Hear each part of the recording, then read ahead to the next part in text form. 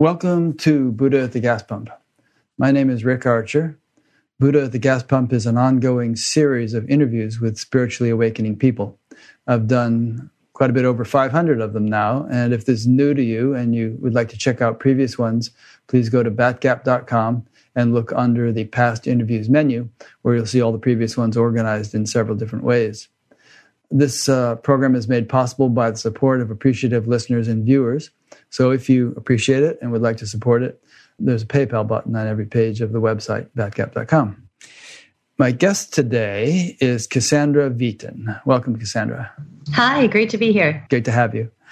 Cassandra is Executive Director of the John W. Brick Foundation, which she might tell us about a little bit later on, scholar in residence at the Arthur C. Clarke Center for Human Imagination at the University of California, San Diego, and a senior fellow at the Institute of Noetic Sciences, where she worked for 18 years and served as president and CEO from 2013 through 2019. Her research is focused on spirituality and health, transformative experiences and practices, the development of mindfulness-based interventions for emotional well-being, and development of media technologies to inspire awe. She received her PhD in clinical psychology at the California Institute of Integral Studies and completed her research training in behavioral genetics at the University of California, San Francisco. She's authored 3 books, published numerous articles in scientific journals, and is an internationally recognized keynote speaker and workshop leader. And I first became aware of her at the SAND conference, Science and Non-Duality Conference, where she's spoken a number of times. So those who listen to this show regularly will know that I'm kind of fascinated with the interface between science and spirituality. Not so much science and religion, because religion tends to be based on, belief and rituals and stuff like that, but spirituality, experiential spirituality, we could say. And it fascinates me because I see both science and spirituality as means of gaining knowledge, and I don't see knowledge as being segmented into 2 different realms. Really, knowledge is a totality, and science and spirituality each bring different tools to the task of understanding what reality is. So maybe we can start with that, Cassandra, because I think you're nodding and humming there. So I think that you resonate with that point yourself. Yeah, definitely. Yeah, sometimes I've described it as if there is a ultimate reality, and you think about that as being something that's on the inside of a circle of mirrors that are all pointed inward, and that circle of mirrors is each reflecting the true nature of reality in its own way. So one of those mirrors is science, one of those mirrors is spirituality, one of those mirrors is art or poetry or dance or nature. There are tons of different ways that we can understand the nature of reality, but it may be that we can never actually directly observe that true nature by itself. So we've got these mirrors, or we've got these reflectors, each one of which has its own element to contribute, but none of them have the whole picture themselves. Incidentally, for those listening, well, anybody who's watching this is listening, there's a music festival going on right outside her house, basically. And she didn't know about that before the interview, but it would have been too difficult to find a new place. But it's not very loud, and we don't mind a little bit of background music. Pretend we're riding up in an elevator having this conversation. Yeah. Well, what I would say to that comment is, and what I think some of the Eastern traditions at least say, is that ultimately you are that reality. You are the ultimate reality. And so you don't know the ultimate reality as something separate from yourself. You know it by recognizing your essential nature as that. And in that way, it can be known in its entirety. Yeah, and it may be that nature of reality, number one, is not a thing. It's a process. And number 2, these are subjective experiences. Science, we're doing some work at looking into some of the clues that might help us understand the nature of reality. But from a philosophical sense, it may be that it's not a thing. It's a process or a flow of information and energy. So you can't ever really look at it. It's sort of like when you pin a butterfly to a card so that you can examine it, you kill the butterfly. And so, yeah, I think that may be true. There's also a friend of mine, John Aston, who's a mind-body medicine researcher as well as a non-dual teacher and musician. Yeah, I've interviewed him. He's John's great. So he's a good friend. But he'll say, look, if this is consciousness and you're looking for it, you can't see it. You are it. So it's sort of like really going back to the mirror metaphor, you might be able to see some mirrors, but you can't actually see yourself from inside of it. So if we are that, it's hard for us to reduce that to something that we can observe. Yeah. It's like the eyeball trying to see itself, they say, Exactly, yeah. And there's a verse in the Gita which actually is that the self realizes itself by itself. Right. So in other words, but it doesn't do that by dividing itself into pieces and saying, okay, I'm getting a good look at this self here. It does that by transcending everything else and just merging into oneness, and then it is known by being it, you could say. Yes, yeah, direct knowing. And as you know, I worked at the Institute of Noetic Sciences for 18 years. And that word noetic is what that means, that direct form of knowledge. It comes from the Greek that had a few different words for knowledge. And one was sort of the knowledge that you see on the external level, and one was the knowledge that you experience on the internal level. And that's what noetic means. Mm-hmm.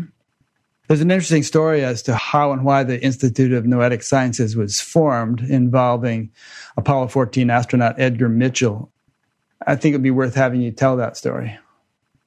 Sure, yeah. So Ed was a friend. He was passed away a few years ago now. And so he was Apollo 14. He was, if any of you saw the movie Apollo 13 or you lived through it, you know that the guys who stepped onto Apollo 14 were pretty brave. The one with Tom Hanks, was it? Yeah.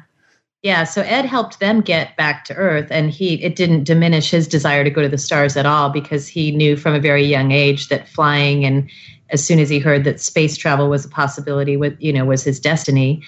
So he made it to the moon, and he was one of the first scientists to go to the moon and did the first scientific experiments. And when he was on his way back to the Earth in the space capsule, he had what he called the window seat. And so he was viewing the Earth and the sun and the stars and the moon in this 10-minute rotation in the space capsule, because the capsule rotates so that one side of it isn't directed to the sun too much. They call it barbecue mode. And so he had this rotating view and was overcome with a deep, profound, and blissful epiphany, a very deep and direct knowledge and understanding that he was interconnected with everything he saw, that in fact there were no differences between the molecules that made up the space capsule or the stars or the sun or the moon and his own body and being. And he also saw that there was, I guess, an intelligence or divinity or order shining through everything. He was realizing that we're not the product of random processes, but there's this force that permeates everything. And he also looked at the Earth from space and had an accompanying sense of despair and sort of, you could even call it outrage. It was like, we are crazy. We're acting so insane. There are no boundaries between countries. We've drawn those ourselves. We've made them up. And now we've spent thousands of years fighting over these imaginary lines and spending so much time coming up with new and improved ways to kill each other and to defend what we think are limited resources, which are actually, there's plenty of food and water for everyone on the planet. And that he felt like that sense of separation, that artificial sense of separation from people on the other side of the planet, was just a limited view of reality. And so when he came back to Earth, he really wanted to do something to, as you said at the beginning, bring together science and spirituality. He saw that Cartesian split between the two was perhaps necessary at the time, but it's really an artificial split between science and the natural world and spirituality in the inner world. It's not that they're the same thing. It's just that they're not incompatible, and that the nexus of the two, we might be able to come up with solutions that have eluded us for millennia. Yeah. When I think of their compatibility, I think of, all right, well, what can each bring to the other? And I'm sure you can expand upon this, but I think, all right, well, science can bring to spirituality a kind of a rigor and an empirical quality where spirituality isn't allowed to get away with indulging in fantasies and woo-woo thinking that may not actually bear any resemblance or correlation with reality.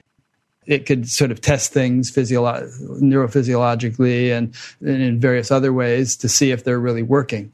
And then spirituality can bring to science something wonderful, because the human nervous system is far more sophisticated than, the Large Hadron Collider in doing certain things that it can do, that it alone can do. And so it's an investigative tool, you could say, which enables us to experientially probe very deep levels of reality. And science couldn't build an instrument that could do that as well as the nervous system can if we know how to use it properly. So in conjunction with one another, the two can actually provide a much more comprehensive and effective means of understanding how the world works. Ideally. It's a great way of saying it. I'm not a revisionist scientist. In other words, I don't think that we should. I think the scientific method has evolved over time as a very powerful methodology to investigate things in a way that tries to, as much as possible, eliminate biases and false, illusory kinds of thinking and noise, And spiritual practices and transformative practices have evolved over millennia in very particular ways to be able to get at other aspects of reality. But it doesn't mean that you can't use the scientific method to investigate spiritual phenomena, or what have been called spiritual phenomena.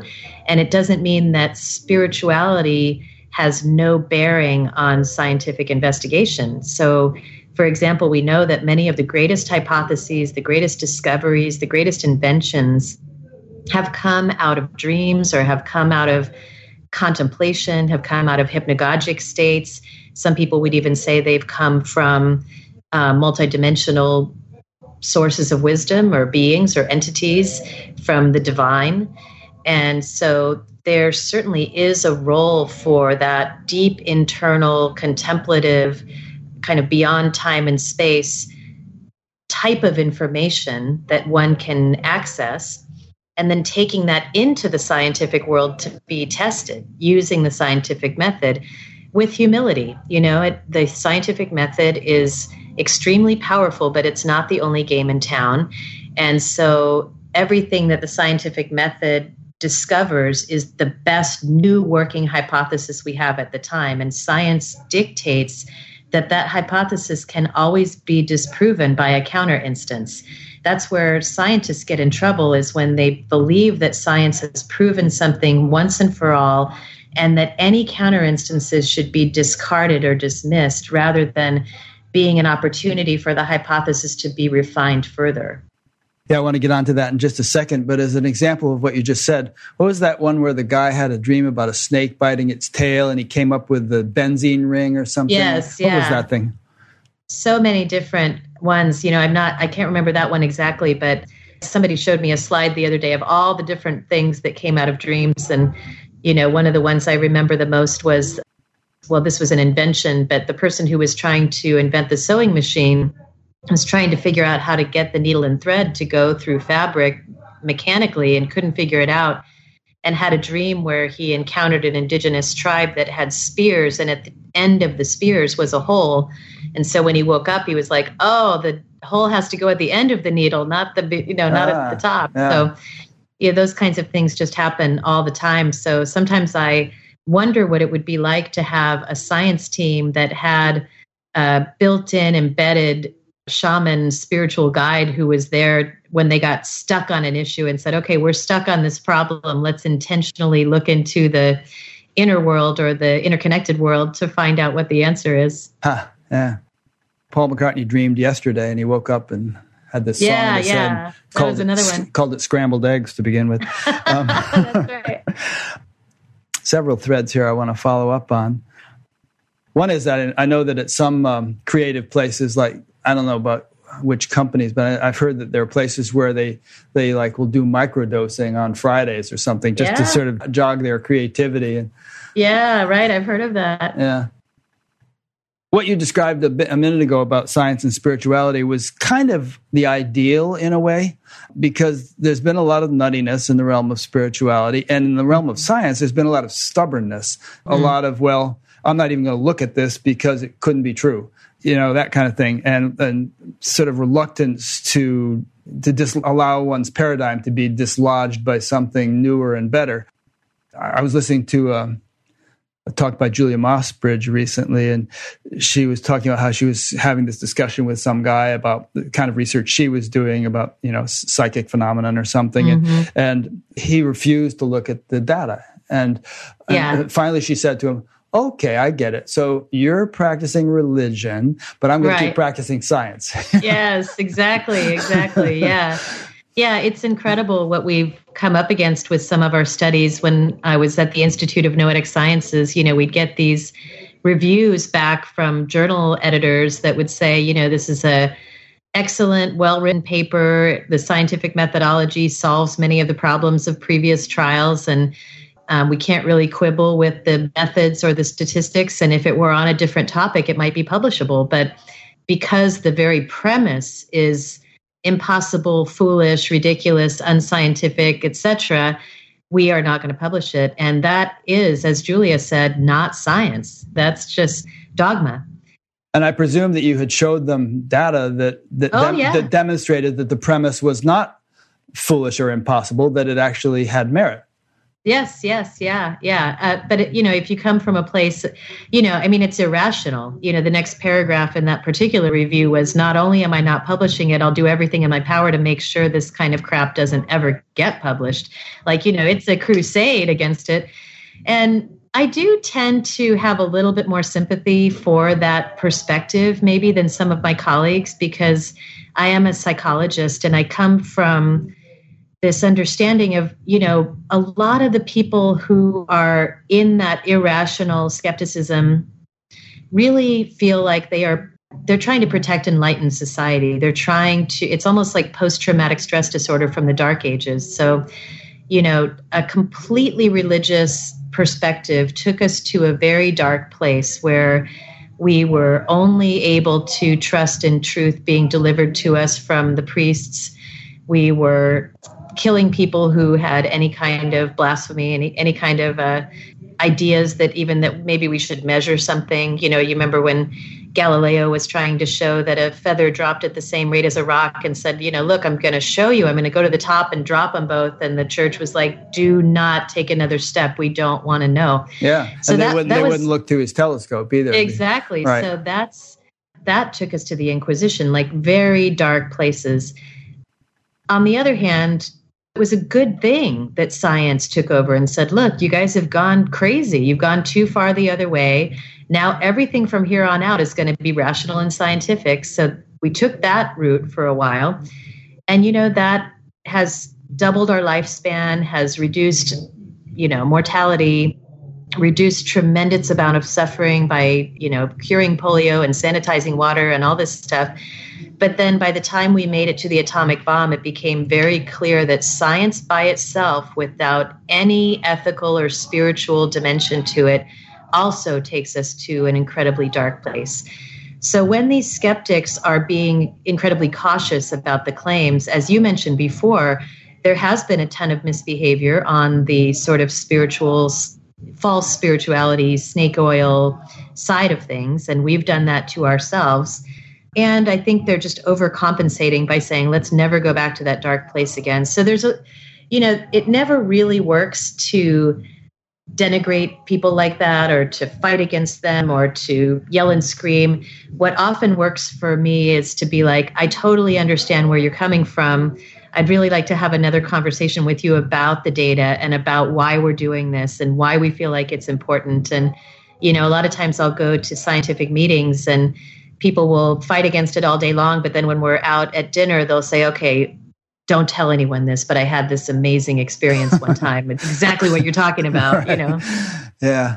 It's been a few decades since I read it, but as I recall in The Structure of Scientific Revolutions by Thomas Kuhn, he talks about how it's a good thing that paradigms can't just be blown away like a feather by the slightest new challenge or anomaly, that they provide a certain stability, and that it's good that it takes a certain momentum or abundance of evidence to the contrary before a paradigm can be overthrown. Otherwise, everything would be topsy-turvy and chaotic all the time. Yeah, exactly. Yeah.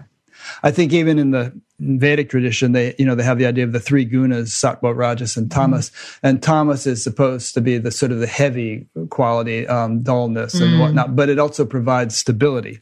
And consistency. Yeah, there's absolutely a space for that. And the onus is on those of us who are interested in the further reaches, pushing the frontiers of what we know now. It's really on us to create robust, repeatable studies, and then it's also upon us to be strong and stand up for ourselves when the data are there and people are saying we refuse to look at it. And I do think there's a lot of interesting developments in the sense that citizens now can begin to push for things to be funded or advanced faster. So it's not just the ivory tower that gets to decide anymore what's going to be used or what's going to be studied. And also things like corporations and the vast amount of social and financial capital that's in the private sector is now being able to help support some of this research. And so I think there are new ways to advance knowledge that have evolved since the Kuhnian time, where paradigms can shift in different ways now. Yeah. In a way, it seems like the sort of the stubbornness of certain scientists kind of challenges you to rise to a higher standard because you really have to have your act together. You really have to be meticulous and careful, and you can't just throw things out there and expect them to be accepted. It forces you to build a stronger case. Yeah, in a way. I mean, I don't really believe in the idea that extraordinary claims require extraordinary evidence. I don't think you should move the goalposts for certain topics. I think the rules should be the same for everyone. But certainly if you're thinking of changing a whole way of thinking, a truth system, that requires a lot of robust data. And it also just requires that sort of the ringing of the bell of truth. There are people who use the data, and that's one way we do it, but we also just kind of give it the sniff test. And if it doesn't sound true, if it doesn't feel true, that's almost more important. And so there are a lot of studies that show highly statistically significant, but it's 51% to 49%. It's just not as convincing to the clinical population as something bigger. So I think the way to do it is to take it as a challenge and to use it to ramp up your creativity and ramp up the quality and rigor and keep inventing new ways to demonstrate things that appear to be true. Yeah. What do you think about what goes on in society and commerce in a larger sense, where large percentages of the population and almost the entirety of one political party can reject the scientific consensus as fraudulent or a hoax? And then you have, I think, who was it? Naomi Klein, who wrote Merchants of Doom, where large amounts of money are being put into paying so-called scientists to come up with really misleading evidence to just support something that's economically advantageous to a particular industry. Yeah. Well, I mean, this is another good reason for science is that we are notoriously wrong. One of the greatest things I learned when I started practicing meditation myself is don't believe everything you think. In fact, don't believe most of what you think. A lot of what we think and perceive is extremely biased and highly filtered and very much riddled with all of the cognitive biases that we're familiar with, the confirmation bias. So I think that that's true. And I developed a thing called Campaign Science. It's at campaignscience.com. And it's because I was alarmed at the direction that the country was taking politically in the United States, and was noticing how the progressives and the Democrats were really using ineffective techniques to try to counter the incredibly emotionally powerful methods of the other side. And so that kind of disbelief in climate change or the holding fast to things that you believe in the face of overwhelming evidence to the contrary always finds its basis in non-conscious processes and schemas and biases that if they were to agree, yes, this is correct, it would threaten other parts of their meaning system so much that it would risk disintegration. And it would also risk ostracization from their community. So when you threaten somebody with disintegration of their understanding of how things work and ostracization from their community, it's just too high a bar. So I don't think that scientific data has the opportunity to overcome such deeply ingrained things. And so campaign science teaches how to use cognitive social science and the science of worldview transformation to communicate things in ways that reach into that non-conscious realm and also are delivered with a little bit more safety that allows people to maybe consider taking those risks, to allow them to see the benefit that might come to them through moving forward in their thinking, as opposed to everything that's going to be taken away from them if they endorse that way of thinking. Yeah, that's very interesting. Maybe we can dig into that for a few minutes. I know, for instance, Katharine Hayhoe, who's an environmentalist, I believe her father is an evangelical minister, goes around speaking to religious groups about climate change. I saw some documentary about her. She seems to do a masterful job of presenting it to them in a way that's not threatening. It seems to me that it's such a critical issue, and there's so much at stake in getting a change in collective thinking so that there can be a coordinated effort to do something about the problem. I mean, some people might wonder, well, what does this have to do with the theme of Batgap, spiritual awakening and all that? Try awakening spiritually without a planet to live on. And I do think that a shift in consciousness is fundamental and instrumental and necessary. And by consciousness, I mean in the deeper sense of spiritual awakening, is a necessary underpinning to a shift in the collective mentality, which would enable us to understand and accept these issues in a more agreed upon way, a more coherent way, and thereby take effective action. So maybe you can just comment on that thought. Yeah. I mean, I think there's even more to it than that. So a program that I'm still doing at the Institute of Noetic Sciences is called Consciousness, Communication, and Change. And it has some similarities to the Campaign Science Project, except it's not specifically political. It's more for activists, people who are working on climate change and advocating for a ton of other things, ocean health and reduction of plastics and all kinds of things. And so half of the program is these cognitive tools that I mentioned, the way you say something, the words you use, the mindset you come in with. But the other half of it is who you are as the person who's saying it. Who are you and what are you connected to? Are you in alignment with the deepest source of your inspiration? Are you in alignment with what the universe has put you here to do? And are you intentionally connecting with that place and allowing it to come through you in a way that all of us have experienced when you've encountered a great change maker and they're talking about something that they care about, even if you don't fully understand what they're saying or you may not even agree, but you're getting chills and you're feeling your heart open and you're feeling almost a sense of awe and that ring of the bell of truth that I talked about earlier.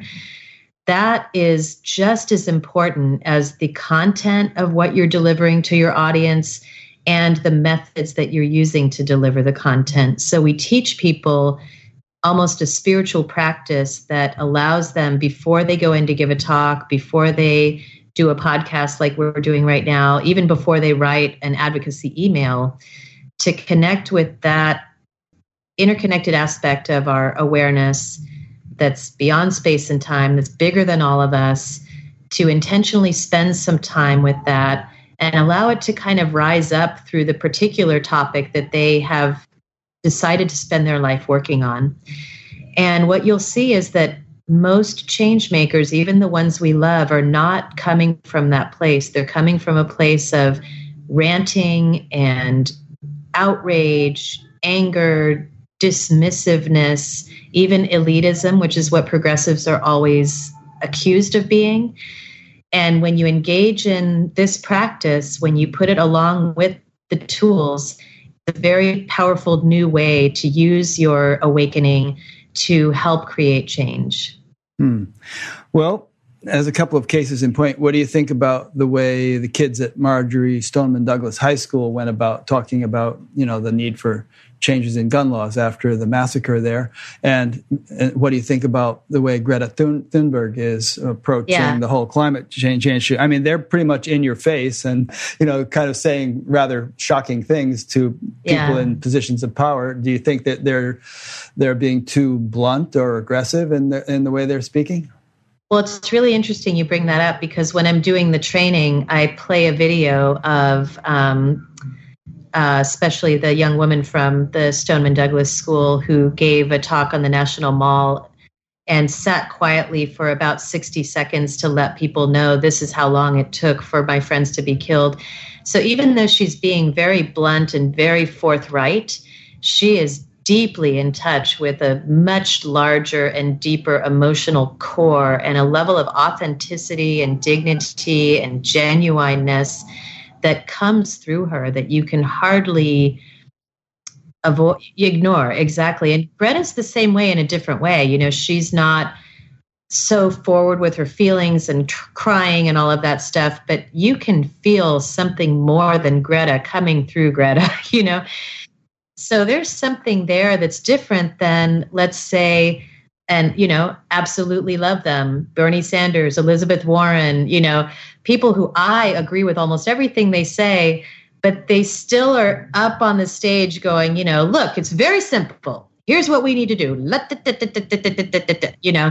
And there's just not a connection with, I do think they're pretty authentic, so that's good. Hillary Clinton probably lost because she couldn't quite get that authenticity. Her face was doing something, her words were doing another thing, and what she really believed was another thing, and everybody could feel it. Yeah, so authenticity practice is really important. To some people, it comes naturally. I'm sure that the kids at Stoneman Douglas and Greta maybe didn't even have to think about this. It happens to come naturally to them. But the rest of us have to practice. We're not naturally like that because we've been trained to not be. And that's why I think the younger people are better at it, because they've had less training to get divorced from their deeper soul when they're talking about these things, or to put on masks. And so a lot of us have to unlearn all of the tools that we learned, whether it was in academia or business or whatever it was, and strip all that stuff out to make a clear and coherent case. And not to mention that we were taught methods that didn't work, like just that hyper debating way of doing it works in a classroom, works in some settings, but it doesn't work if you're talking to people who don't agree with you. Yeah. About 10, 15 minutes ago, you said something about how a lot of scientific innovations and discoveries were inspired by some mystical experience or some higher knowledge that kind of came in a dream or in some way just seeped into the awareness of the scientists as if from on high, as if from some other dimension or something. I don't know if you exactly use those words, but I sense something similar with these young people who, and these are just a couple of the more famous examples that we've just used, but they have counterparts in many different countries around the world now who are doing some amazing things. It makes me optimistic. It makes me feel like, wow, something is waking up, and it's just waking up more readily in these kids who are more open. But there's something, Swami Byandananda says there's an uprising taking place. Yes, yeah. Or as Crosby, Stills, and Nash said, there's something happening here. I do think we're on the verge. I think that was Dylan. There's something happening Dylan, here, but you don't know what it is, do you, Mr. Jones? What it is right? is not exactly clear, yeah. Oh, yeah, that was Buffalo Springfield. I'm sorry. Oh, yeah, that's another one. Yeah, back to our 70s You're not music. old enough to know this stuff. Yeah, I'm pulling from my dad's records. But, yeah, I do think it's true. And I have a lot of optimism, too, that if we can begin to not only think about what we're saying, not only flood people with data, and not only flood them with outrage, I would just reiterate that when you're asking somebody to do something different in their lives, and let's broaden this beyond politics or climate change. Let's say you're asking a loved one who's engaging in unhealthy behaviors, or let's even say you're talking to yourself about trying to change something that you've been trying to change for a very long time, a pattern that doesn't work for you, what I can guarantee you is that filling yourself with information or filling the other person with information probably doesn't work very well. That trying to increase their motivation through giving them increasingly urgent threat primes, in other words, telling them that the world is going to end, telling them how they're going to die if they don't stop doing this, or making them feel terrible about how they are and what they've done so far and how they're thinking. None of those things work to make change. They don't work for yourself. They don't work for your loved ones. They don't work for society. So we as progressives really have to start to intentionally use our consciousness and use our awakening to help us be better change makers, and that requires practice. Just like most of the people on this podcast probably have a meditation practice that has helped them to either connect with something larger or to help them self-regulate, to help them dethrone the tyrannical mind. That practice is great. It's kind of a similar practice that allows you to now take that practice off the mat and into the world for social justice or for just improving the health of your family and community. Yeah. What came to mind as you were saying that was another rock song, All You Need Is Love. And that's not all you need. You also need logic. But perhaps if we're just speaking from this chakra and not also from the heart chakra, then the message is partial and therefore is not received. So perhaps the prescription here is to be more holistically developed ourselves and to be sort of coming from the heart as well as the head. And then there'll be a certain sweetness to the message that'll come across, even subliminally, that'll make a difference. Yeah, that's right. Yeah, when are we most likely to take a risk? It's when we feel safer. It's not when we feel more threatened. Yeah. And it's kind of hard to do that when you inform yourself to the extent that somebody like Greta has, for instance, and realize that we actually are in a planetary emergency. I think it's difficult for many people not to become strident, to feel like, get the hell out of the burning building. We got to do something, and not just, just when you get around to it. That's it. Yeah. It's like a fierce kindness. It's not just love. It's a fierce love. And so you're still being fierce about what you will not stand for and the dedication to the belief that we can do better. So there is that fierceness, but it's not unkind. It's not, you're an idiot if you don't think it, and how come you can't open your eyes? What a terrible person, what an awful thing you've done. And, imagine saying that to someone and then saying, you should join us. It's like, why would I want to join you? You're telling me how stupid and awful I am. So it's an interesting paradox. And, what comes to mind is when we were doing the study at the Institute of Noetic Sciences on transformations in consciousness, we interviewed a whole bunch of different teachers of transformation, which then became the book Living Deeply. And one of the people that we interviewed, I think it was Father Francis Tiso, was talking about meditation, contemplation, prayer, transformative practice. And he said, meditation and prayer and transformative practice is not to awaken you. It's to condition your body, mind, spirit complex as you awaken to be able to tolerate what you see. Oh, yeah. I actually wrote that down. I heard you say that. And elaborate on that a bit, because that point kind of jumped out at me. Well, I just thought it was great. It blew me away. It was like, oh, we're not meditating to awaken. We're meditating because it's kind of like almost a law of nature. You are going to be allowed to awaken as much as you can tolerate being able to hold the truth, the good, the bad, the ugly, the painful, the beautiful. The extent to which you're able to hold that, you're going to be allowed to see more and more and more. And I don't mean allowed by some divine person. I mean, just the more you're able to see more, the more you can actually contain it. So the ability to stay regulated emotionally, mentally, spiritually, from my perspective, actually, it's the ability to stay kind and fierce while you're seeing the truth is awakening to me. So it's a different way of looking at why we do the practice. The practice is there. It's almost like training for the marathon. The practice is there to help us train to be increasingly awakened to what's really happening. And the more awakened we get to what's really happening inside of ourselves and outside of ourselves, the more we're able to take wise action or make conscious choices as opposed to ignoring, reacting, or taking unwise action. That's good. You actually just answered a question that came in from one of the live viewers. Akshay from Pune, India, asked simply, what is enlightenment? And there's all kinds of pat answers we could come out with what is enlightenment. But the answer you just gave is a little different, I think, than the usual ones. Usually it's, getting into this blissful, unbounded, beautiful space. But in terms of the idea of Brahman or totality, it's actually developing the capacity to subsume within yourself being that totality, the whole gamut of experiences and situations and everything else that exists in relative reality. And obviously that gamut goes from way dark to way light. It's not it's not all butterflies and ponies. Right.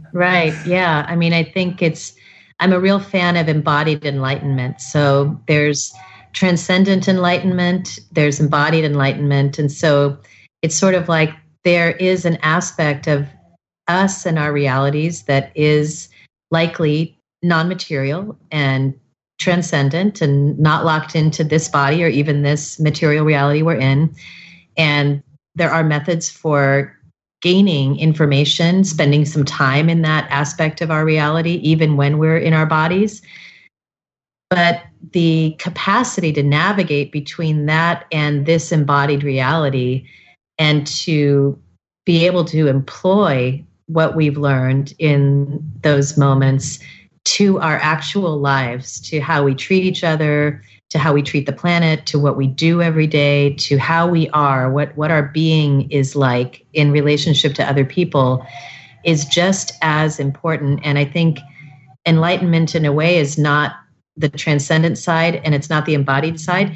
It's the ability to seamlessly navigate between the two. Mm-hmm. Yeah, to integrate and stabilize, you could say, the transcendent in the midst of whatever life demands of you or throws at you. Yeah, or the dance, it's the dance between this embodied realm and all of our, all of our addictions, all of our biases, all of our failures, all of our weaknesses, and then all of those beautiful things. And then that very spacious, unbounded, unconditioned, completely already wholly enlightened aspect of us. Some people's destiny is to go there and stay there. Ramana Maharshi went there, stayed there. People went to visit him and they got enlightened just by being in his presence. That's some people's destiny. But the vast majority of us, our destiny is to do something in this world, large or small, that makes a positive difference. And so that kind of requires that being able to move back and forth between the two. Yeah. And actually moving back and forth between the two can very often be the way in which they are integrated with one another. Yeah, I say between the two because I'm obviously not fully enlightened. It's in the end, it's non-dual. In the end, I don't know if anybody's fully enlightened, actually. In the end, it's not really two, right? But I loved what Suzuki Roshi said, which was not two, not one.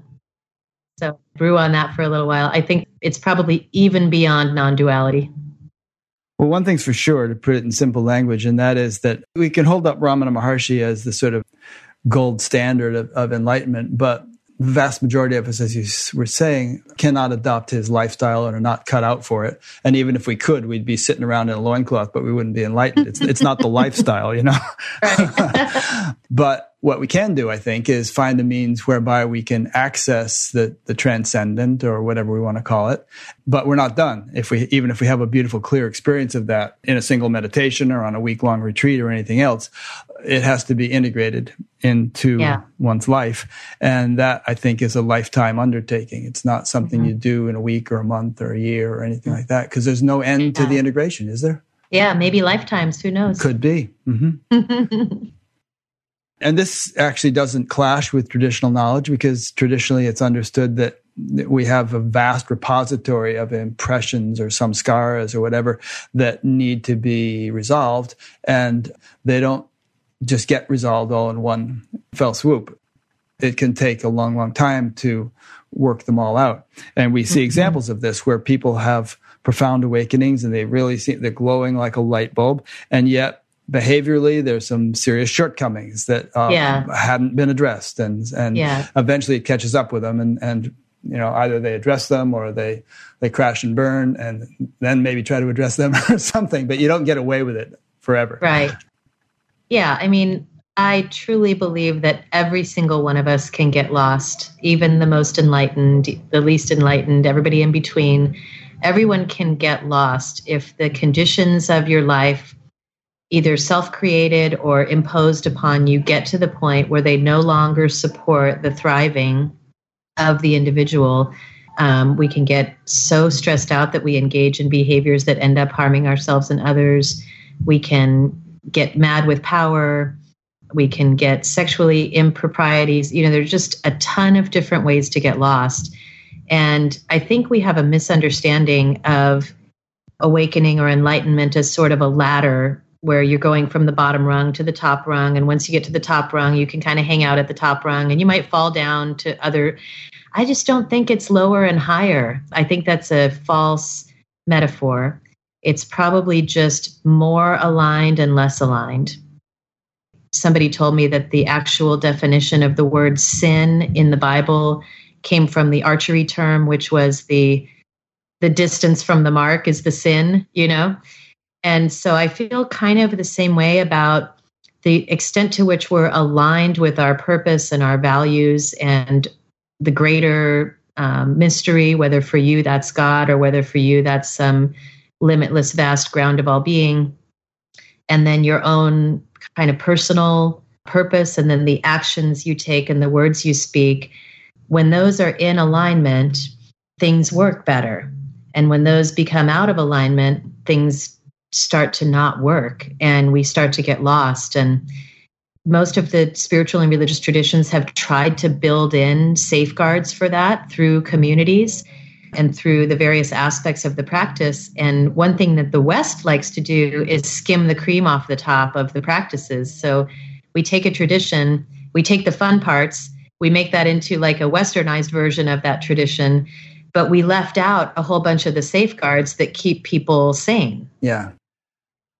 What you said about that we could always fall or we could always screw up, I think that in itself can be a safeguard if you really take it to heart and realize that you're not an exception to that generality. It can happen to you too. And you don't really have to look far to see examples of it. And these days, it almost seems like every week there's some new article that comes out about some Roshi or somebody who's, I know.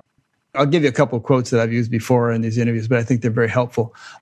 One is from Carlos Castaneda's teacher, Don Juan. He said, a warrior has time only for his impeccability. So he was big on sort of just be impeccable and be and that implies sort of attentiveness to that, not just not just resting on your laurels. Oh, I'm impeccable. No, you have to sort of be on your toes. And it's a practice, yeah. And another was attributed to Padmasambhava, who reportedly said, although my awareness is as vast as the sky, my attention to karma is as fine as a grain of barley flour. I love that. Yeah. Yeah, so true. I do wish that we could normalize our weaknesses and our failures a little more. And because I think that secrecy for people is kind of like the lubricant of these negative things happening. And if there was just more normalization of people saying, I'm off the mark here, I'm not feeling, or their students being able to say, having something really built in that's like, here's something that seems to be drifting off what the teachings are. Let's almost like a truth and reconciliation ongoing instead of after the shit has hit the fan, But, I've certainly experienced that being in the field and being like, I'm not allowed to have these thoughts or feelings or tell anybody about it because I'm supposed to be an expert. I'm teaching this stuff. I'm writing this stuff. But every time I've done it, every time I've become vulnerable and said, I think I'm getting lost here, or I don't know what the answer is, or I need help around this, of course there's 10, 20 people with wide open arms saying, thank you so much for telling me that. I've had the same thing, or I know exactly who you should talk to. And that kind of takes us to my work at the John W. Brick Foundation, which is working on promoting holistic and alternative approaches to mental health. And, in that mental health domain, it's the same thing. Like, there needs to be this way that people can say, I'm struggling, without it being shameful. Yeah, I think the key word there is vulnerability. You used the word a second ago. And I think it's better in a way than normalized, because normalized can imply that, hey, I can drink all this and smoke all this and do all this and have all these sexual affairs, and it's normal. It's normal, right? And who are you to judge an enlightened person? That kind of thing. I've actually had someone say that to me, whose interview I took down because he was behaving that way. And who are you to judge me? I'm enlightened. Yeah. But vulnerability is like, if one has the attitude of, I could screw up, and maybe I am screwing up, and help me out here, and I don't know this, and I'm a work in progress like all of you are, and maybe I have a few things to share that maybe you haven't heard yet, and great, well, I'll share them, but don't by any means put me on a pedestal, because I don't belong there or deserve to be. Yeah, and it certainly doesn't mean to not hold people accountable. I mean, being able to allow for vulnerability and all that stuff doesn't necessarily mean that they get to keep teaching, or, there may be a time when somebody has to take a leave, or, there's a particular teacher I'm thinking of who had a spectacular public demise. And I think it's only 3 years later is back teaching. And I'm like, wow, that takes some real cojones. So it's not about, I think what you said about not normalizing it doesn't excuse it, doesn't make it okay. It just means that it's not shameful. It's to be expected. There's a part of my change model that I was talking about earlier with the consciousness, communication, and change. And when you're working with places where you're trying to affect change, whether it's climate change behaviors or an organization or a loved one who's having a problem, and one of the 8 sections of it is called leverage obstacles, which means expect relapse, expect people to get lost, expect people to go back on their word or to not be able to manifest what they said they were going to do, and utilize those opportunities to say, okay, something's missing in our system that we need to fix. Like, something is not working. Let's see what it is. You sort of do a chain analysis and find out what led up to that behavior. And, oh, I see. Now we got to shore up that part of it. There's something I helped found in the last year or so called the Association for Spiritual Integrity. Did that along with Jack O'Keefe and Craig Holliday, and more recently Mariana Kaplan and Miranda McPherson have joined us. Oh, great. But it's not a policing organization or something that is granting or revoking licenses or any such thing, which is sometimes people's first reaction to it. Sure. And it's not moralistic or, holier than thou, but it's an attempt to just sort of articulate what should be appropriate for teacher behavior and teacher-student relations and all, so that teachers and students can perhaps get a better sense of what is appropriate. Because so very often I've seen instances where teachers do something or say something and students think, well, that sounds kind of screwy to me, but this guy seems so enlightened, so I'll doubt myself rather than doubt him. But if there's a kind of a clearer sense of what's appropriate, and often it's common sense, then perhaps things won't go so far afield. And just letting people know, hey, it's pretty common. It happens to people, either to get hoodwinked by some organization on the spectrum of cult, and it's also very likely to happen when somebody's in a position of power, that they will have a couple times or more that they step out of line. And wouldn't it be great if we could just be like, hey, there's one of those times. Let's break the glass. Everybody stop. Here's the deal. I think it's getting that way more and more. I mean, there's still examples of insular communities who are going off on tangents, but I think more and more the collective spiritual community is realizing there's been enough examples of screwy shit happening that people have kind of lost patience with it. And maybe it's not going to be possible for things to get so crazy so easily anymore. I don't know. I hope. Yeah. First of all, I want to make sure that during this conversation, and maybe we don't have too much more than half an hour left, I want to make sure that you get to cover everything that you consider to be important and interesting for people. So don't let me just steer the conversation too much and exclude things that are interesting to you. Just to give you a little catalyst, I mean, for instance, you were at IONS for, 18 years or something. What are some of the most significant and interesting and inspiring things that happened at IONS during your tenure there?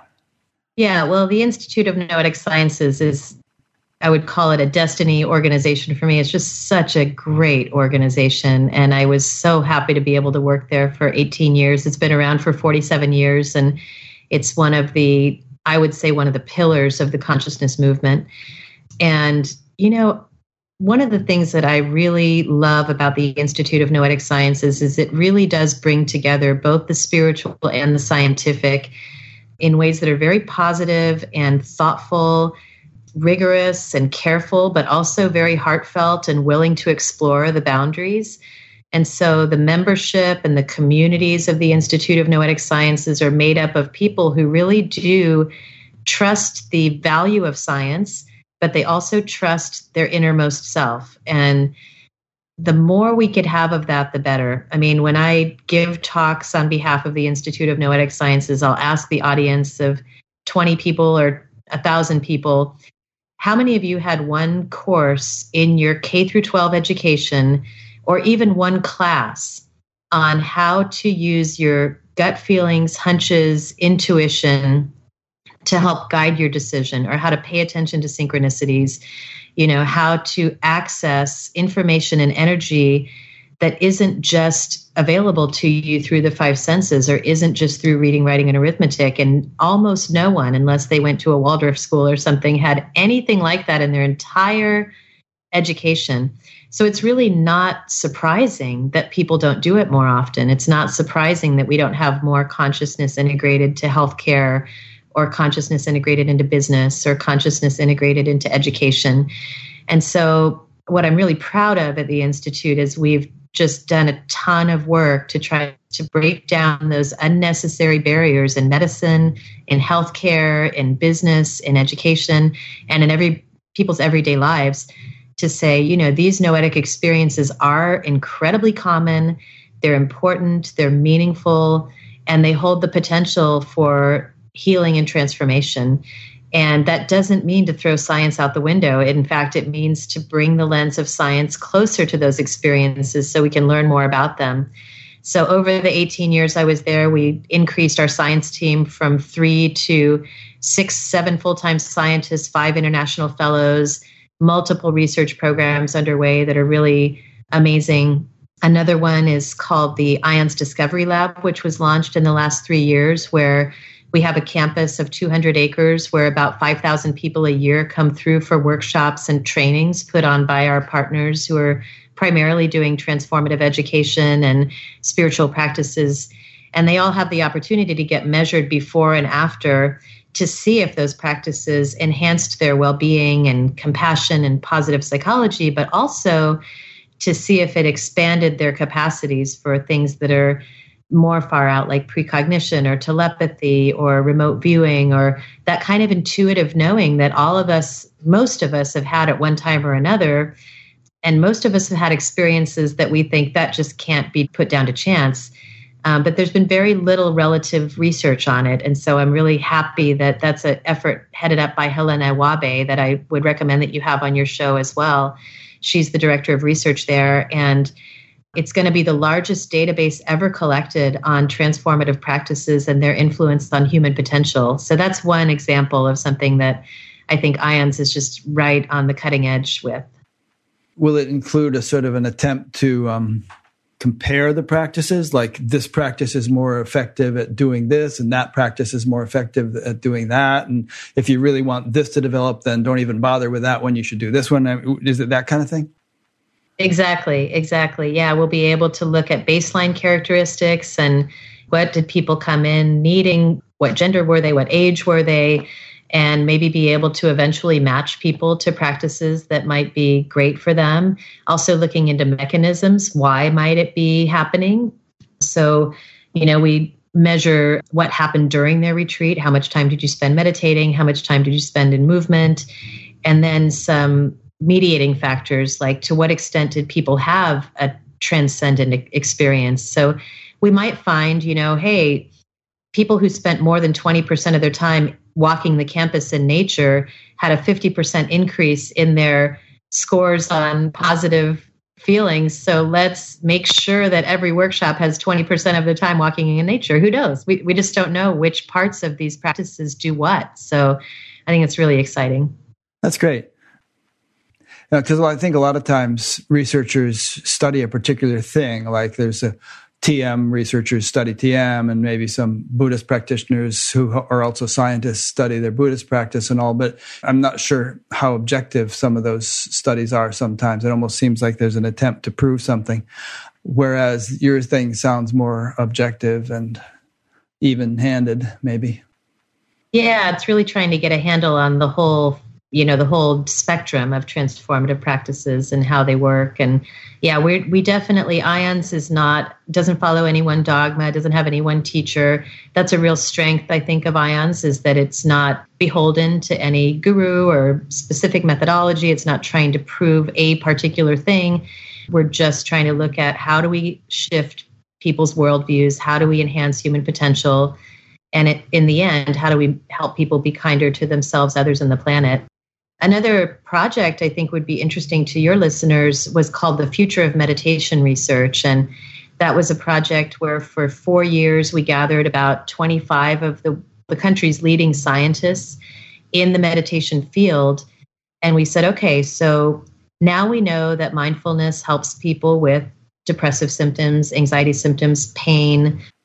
It's become sort of like going to the mental gym. You're going to improve your focus and increase your memory and all these good things and change your brain structure and function.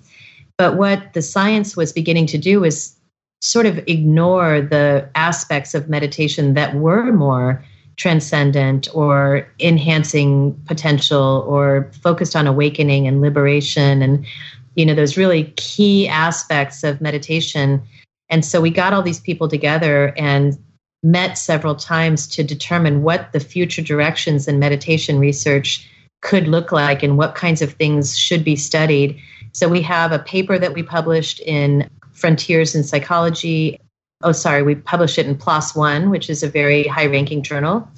And then we also created an online course called The Future of Meditation Research, where 16 or 18 of these people who participated talked about these various aspects of meditation, like experiences of awe and wonder, experiences of connection with a teacher, death and dying, and all these various aspects of meditation that are less well understood, and some people would say are not amenable to science, but we think they are, and we think, in fact, they're the next wave of what we should be doing. That's interesting. I have a question related to that. We started out our conversation talking about how science and spirituality might each contribute to our greater understanding of reality. And in the realm of science, obviously, there are a lot of things on which there's a great deal of consensus. Certain in physics, for instance, what we understand about the speed of light or the way gravity works, or various aspects of Newtonian physics. And I'm sure this is true. That's true of every branch of knowledge of science. There's a great deal of consensus on a lot of things. And then obviously there are probably exploratory areas on which there's not so much consensus, but they're working on progressing and acquiring more consensus. Now, in the realm of spirituality, you have all these different traditions that have all these different cosmologies or ontologies about the structure of reality and the various states of consciousness that one could experience. The Vedic tradition has, Patanjali says this, and Shankara says that, and in Buddhism has all the jhanas and all these different levels and all. Now, is there any way of sort of dovetailing those things together and reaching some kind of consensus? Are the experiences one has through spiritual practice so subjective and so colored by individual nervous systems that there could never be a complete agreement on all these different potentials and higher states of consciousness? And if so, does that mean that these things are just to some extent fabrications of the individual mind without any basis in the actual reality of the universe. Yeah, yeah. Well, yeah, there's a tremendous amount of variability. And I guess my answer to whether science can, or, whether there could ever be any kind of coherent theory around it, is that there's a tremendous amount of genetic variability. Every single person has a lot of shared genes. In fact, we have a huge amount of shared genes with even like a grain of rice, right? But then a subsection of variability is tremendously variable. So I do think that even phenomena that have a massive amount of variability, especially with new analytic techniques that come from artificial intelligence and machine learning, will be able to make some generalizable statements or some helpful statements. Now, I do think that as a culture, we've hit a point scientifically where we have solved a lot of the basic problems, like the basic binary problems, where there's a yes, no, or an up, down, or a one-to-one correlation. And now we're getting into the mode of looking at much more complex things. Like I've done research on alcoholism, or I have colleagues who do research on schizophrenia, which seem from the outside to be like, oh yeah, that's when you drink too much, or that's when you have hallucinations, when in fact, these disorders are incredibly complex and no gene or brain region really has been identified that accounts for any more than 10 or 15% of either one of them. So we are in a place where the problems that we're going to start to face are much, much more complex. And it doesn't mean that we can't do it. It means that we've got to improve our methods.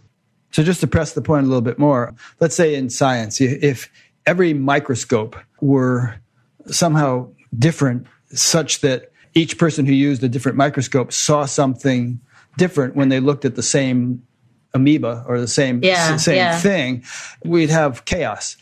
So if we regard the human nervous system as a scientific instrument for exploring subtler realities, can there be any standardization?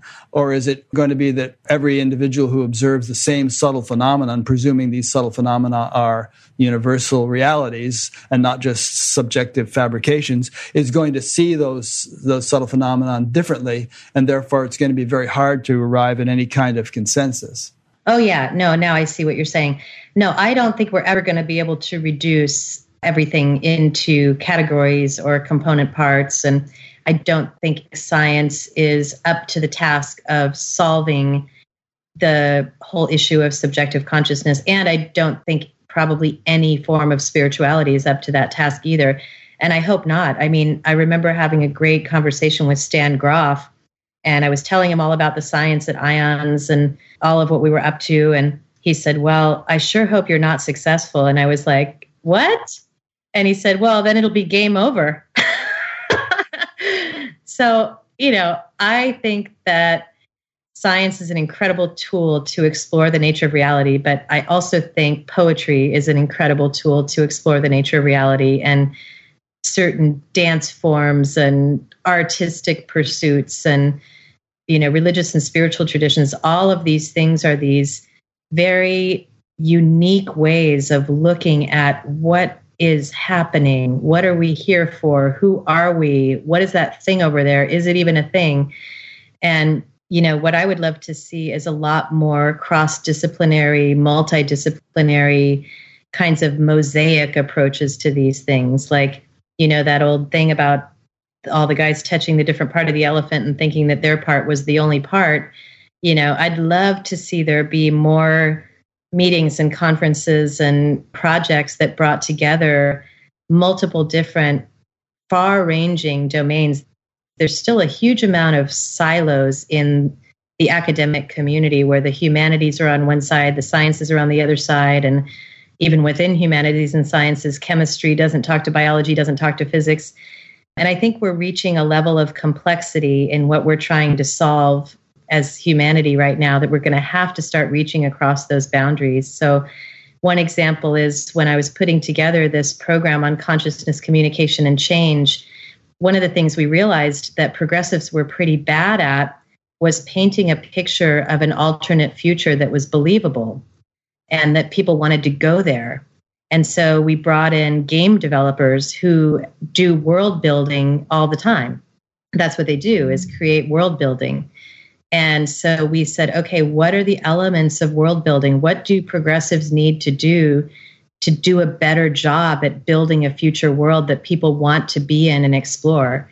So that kind of transdisciplinary collaboration between different ways of knowing the truth, I think, is on the horizon in the future. And, I think meditators and contemplatives should be a part of that, and indigenous wisdom keepers and shamans, people who can come in and say, well, this is what I see about this. And that happens a lot at the Institute of Noetic Sciences. Another place where there's that kind of cross-disciplinary interaction is the new place I'm affiliated with called the Arthur C. Clarke Center for Human Imagination at UC San Diego. I've just been there for a couple of months since I became a fellow at IONS, and I stepped down from the presidency role. So I've moved to San Diego, and I'm spending more time down there and have become a scholar in residence. And this is a place that is actually inspired by Arthur C. Clarke, the writer of 2001 and many other science fiction novels. And one of the things it does is look into how science fiction has been a way for society to speculate about the future in a way that's kind of safe. So you're not going up against the academic paradigm, you're just brainstorming about what might happen in the future in these very engaging ways. But as you know, a lot of those science fiction stories from the 40s and 50s came true and probably inspired a lot of these inventions. I heard that Arthur C. Clarke he had a pretty good batting average in terms of predicting a lot of things that happened. That came true. I mean, essentially they're futurists. So it's a Jules really Verne, interesting, another one. Right. And Isaac Asimov, Right. The rules of robotics. That is a totally valid place to speculate about what could be possible in ways that aren't often allowed in academia or in science. Yeah. Well, there were guys back in the 1800s who were saying, okay, science has everything pretty much figured out. There isn't going to be anything much new now. And obviously they were wrong. But I think what you just said about siloing and how science has become so complex and diverse that it's hard for all the different branches. There's a verse in the Gita, how's it go? It says, for many branched and endlessly diverse are the intellects of the irresolute, but the resolute intellect is one-pointed. If there's a state of consciousness which might be defined as resolute intellect, where all the sort of fragmented streams of attention have converged into a single point, perhaps if one could be established at that point, then in examining all the fields of knowledge that science offers us, one would see a kind of a unifying foundation to them, like the spokes of the wheel would no longer appear separate if you're at the hub. Yeah, it's so true. I mean, you think about very early in our education, kids are asked to begin to specialize. What do you think you want to go into? What do you want to major in? When you're 18 years old, what do you want to major in? You don't have a clue, or at least I didn't. Right. And then if they say, well, liberal arts would be good, people say, oh, well, kind of let us know when you get serious. It's like, well, what if liberal arts was serious? What if and that's why I use the word transdisciplinary, because it's not just multidisciplinary or interdisciplinary. There needs to be a new wave of transdisciplinary thinking that pulls from multiple domains and multiple truth systems to be able to really adequately address some of these issues, not just problems. I always talk about addressing problems, but also advancing human potential. A lot of people have a sense of gloom and doom in terms of humanity's future. They see us having passed a tipping point already from which there is no return, and they're talking about post-apocalyptic possibilities. Some of these are very serious people. I think Michael Dowd and perhaps Joanna Macy and others. Others are not even thinking about it and think that life is just going to kind of continue to go on as it always has. But it's never gone on as it always has. I mean, if we go back 50 years, 100 years, 150 years, each time there's a huge change in terms of how much has changed. Are you yourself a futurist? And if so, what sort of future do you envision for the world? What's your best guess? Well, I mean, I just love to think that if we're going to spend our energy on anything, You may want to spend 10 or 20% of your energy on the contingency plan, and get your Earthship out in New Mexico so that you can have a place to be off the grid if everything does collapse. Are you doing that? But I've thought about it. I'm not doing it. I probably should, but I don't even have an earthquake kit in my house. So, I don't tend to be quite as risk averse as I should be. But I do think that 80% of me, and I hope that 80% of everyone else, will be spent on prioritizing what it's going to take to solve the problems. I think it's insane to think that if we all turned our attention, or some very, even a strong minority of us turned all of our attention to finding a way to use renewable energy to power the earth, to get food and clean water to everyone, to get shelter to everyone, and to regenerate some of the damaged areas of the earth, there's no doubt in my mind that we could do it. So I do take those people seriously. What I think the most is that we as progressives, in order to recruit the kind of energy and people that we're going to need to do this, have got to stop talking about how awful it all is. And we have to start building the future world that looks great. The way that we do it now is, here's the future world where you're not going to be able to eat fish, and you're not going to be able to have straws, and you're not going to be able to have cheeseburgers. You're going to have to live in a house made of trash. And, that's how it's going to be. And everyone's like, great, sign me up, So, right. So I think it's really important to, there's these kids who are coming up with machines that clean up thousands of pounds of plastic out of the ocean every day and recycle it. Then again, there we go again with the kids. Right. There's young people who have made a better leather out of mushrooms. Speaking of mushrooms, whole species of mushrooms that know how to eat up waste and plastic. So I think we need to be working on advancing those with the same level of determination that we did in the Apollo program, the same level of innovation that we're putting into the space program now, the same level of innovation that we put into our iPhones, certainly the same level of energy we're putting into defense and ways of killing other people. Let's get our ingenuity and everything together. And I'm really, I think things like Paul Hawkins Drawdown, and, right around the corner from me right now is this festival called Planet Home, where they're bringing together all these people to talk about solutions. And the phrase that they used under each speaker was solutionist. And I loved that. It's not a futurist anymore. It's a solutionist. So I'm going to sign on to being a solutionist. Well, it's interesting because within that paragraph that you just said, and even within individual sentences of it, you swung from individual innovators, such as the kid who invented the thing to gobble up the plastic or to collect the plastic, and government projects such as the moonshot. And, we could think of building the interstate highway system, things that an individual couldn't do. So it seems to me it has to be multi-pronged, where you have individual creativity and you do whatever you can to allow that to flourish and to support that. On the other hand, there has to be a concerted government effort to do the things that only governments can do on a large scale. For instance, we could probably put solar panels on every roof in the country, but you're not going to get every individual to do that because they don't have the financial means nor the incentive. Yeah. But that kind of thing could be done. And so many other things. And you also mentioned... And it happens faster than you think. I mean, consciousness changes faster than you think. So this is true in your own meditation practice.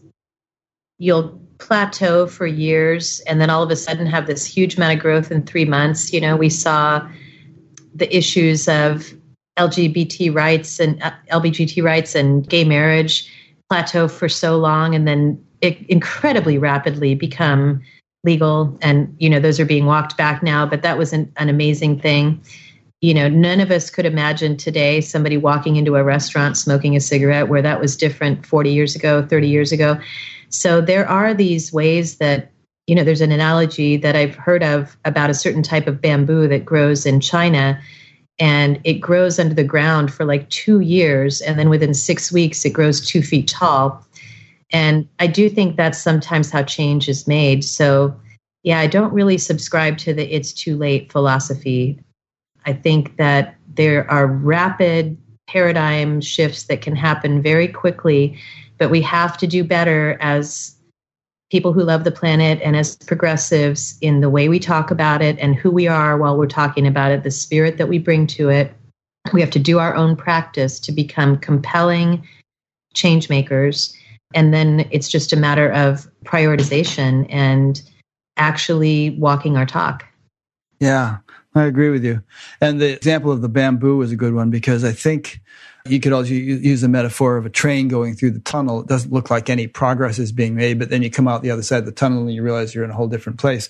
So I think a lot of change sometimes festers beneath the surface and then finally manifests or expresses. That's right. That's right. Yeah. It's not that it suddenly just happened. It's been happening all the while, but we had to get to a certain point before it could express. Yeah.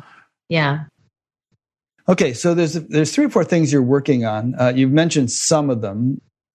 How we change and why we don't is the title of a current book that you're working on. Yes. Uh-huh. Have said everything you want to say about that, or is a little bit more you'd like to say about that? Yeah, that's just sort of an encapsulation of what we've been talking about in terms of the change model. So we've got consciousness, communication, and change, which is the outer change, people working on advocacy issues.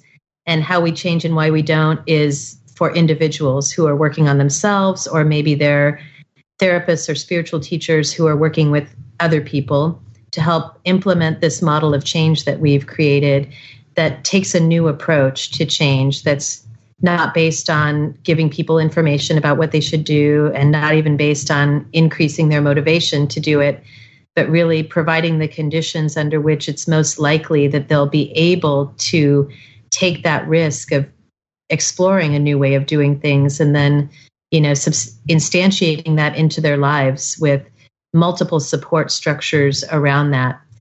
And so How We Change and Why We Don't is the book that I'm working on. And I'm also teaching that workshop along with my colleague, Mike Sapiro, who's writing the book with me at the Esalen Institute this November and also next April. And then Consciousness, Communication, and Change will be an online course that is starting, I think, October 19th, and registration opens October 2nd.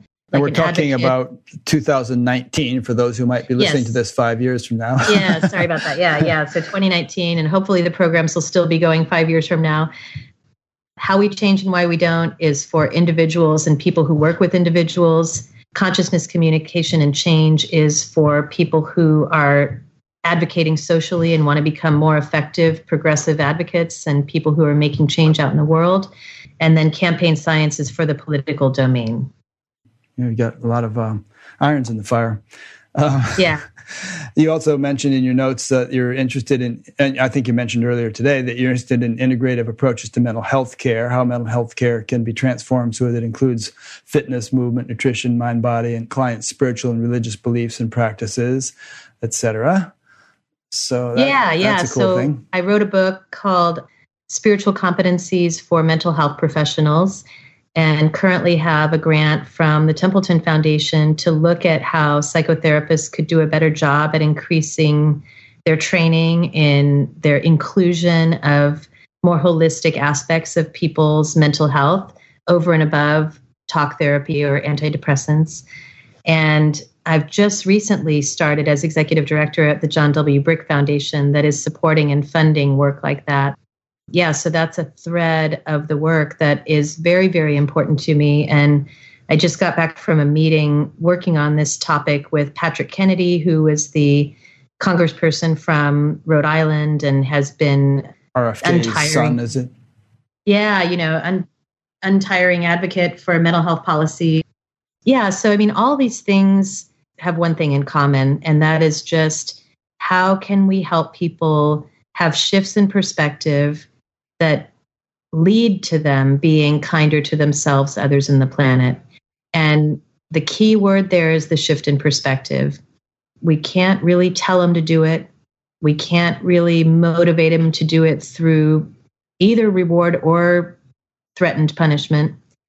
But we can provide the conditions under which people shift their perspectives in ways that make it much more natural for them to engage in more productive activities. And a large part of that does have to do with the kinds of wisdom that come out of the meditative practices. being able to observe your thinking, being able to observe your sensations, being able to connect with something larger than you and allow it to begin to move through you so that you're walking with the flow of life as opposed to walking against it. And you're leveraging that to do good in the world.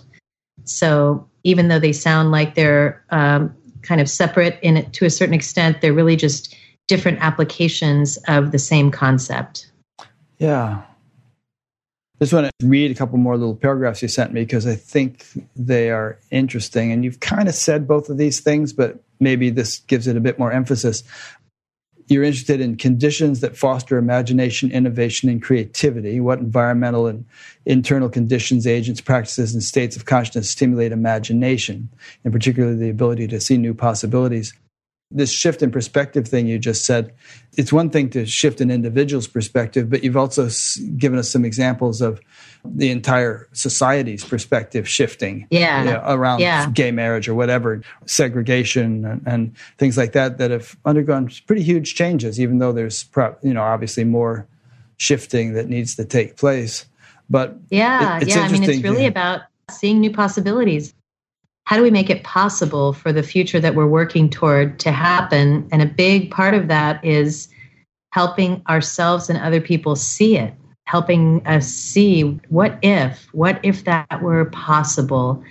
And then following it up with, I think it might be possible if we did these things, we might be able to create that world. And that's just different than trying to get away from the world that you don't want or trying to eliminate the parts of you that you don't like. It's an additive model of awakening and mental health as opposed to a subtractive model.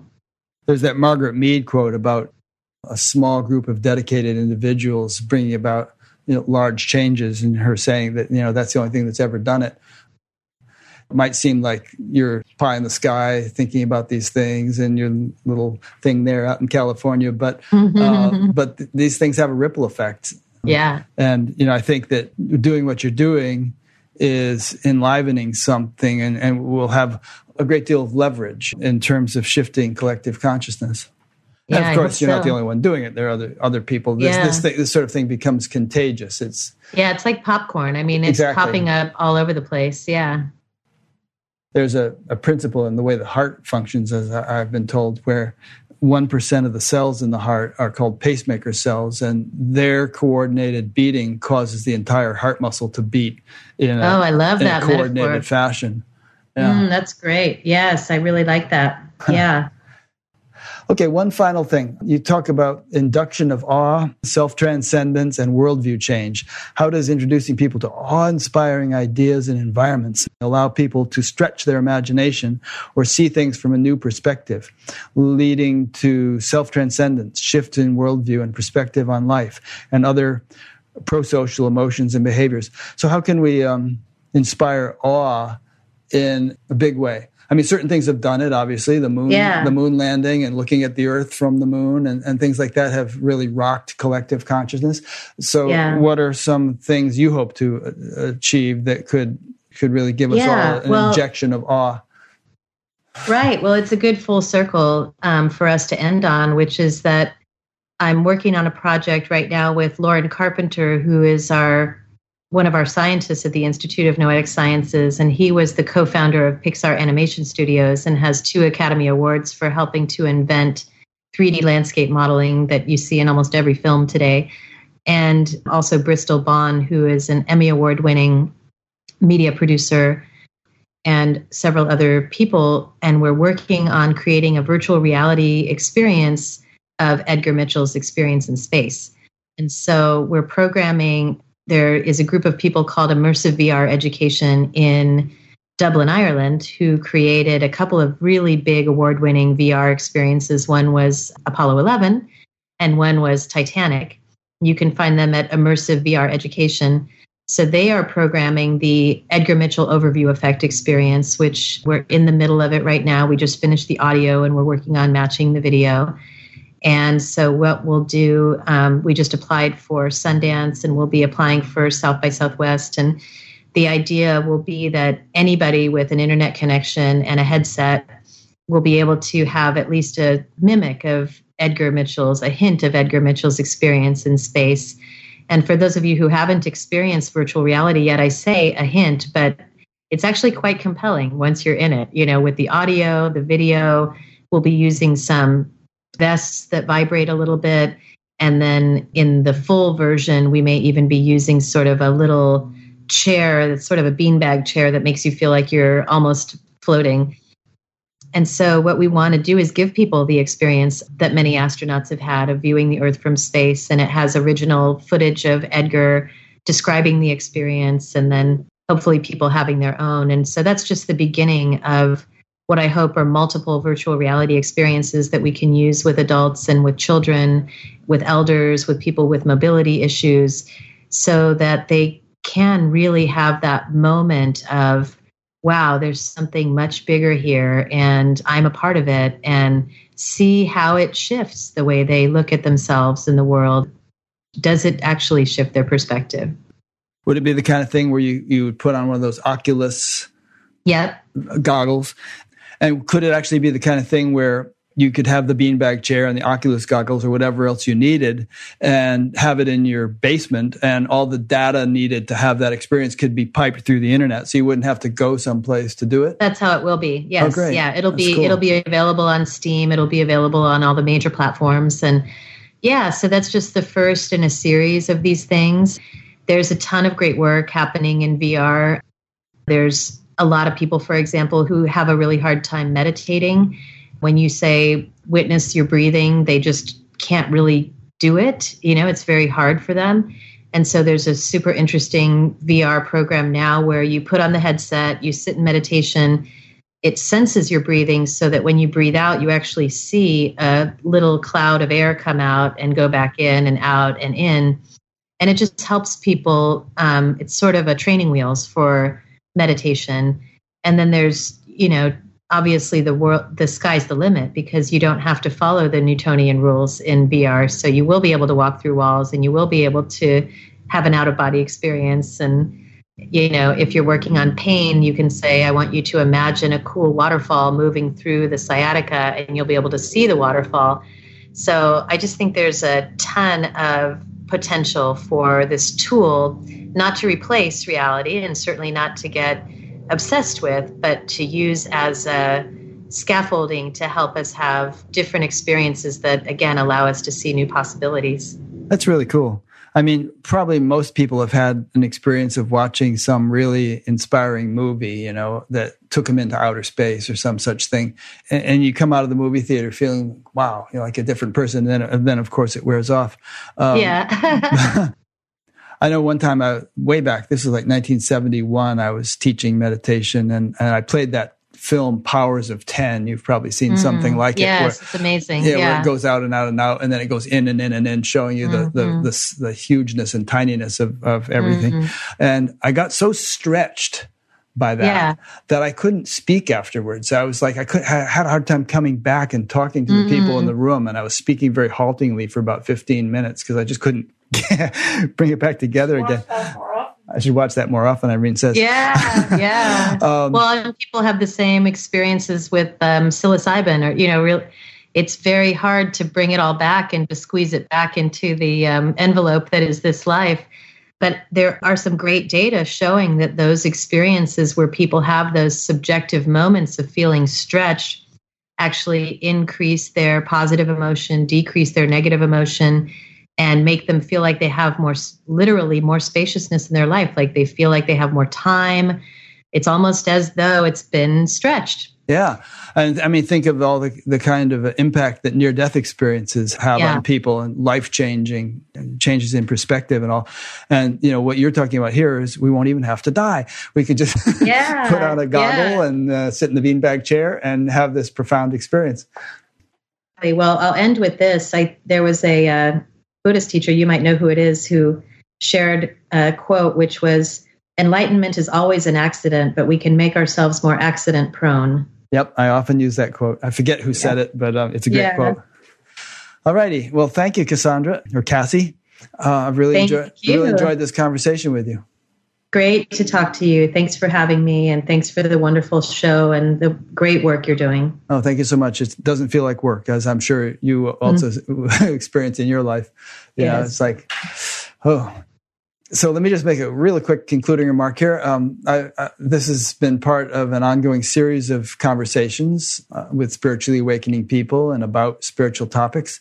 If this happens to be new to you, please go to batgap.com and explore the menus. You'll see an audio podcast and index of all the previous interviews and so on. You can sign up to be notified by email with new ones.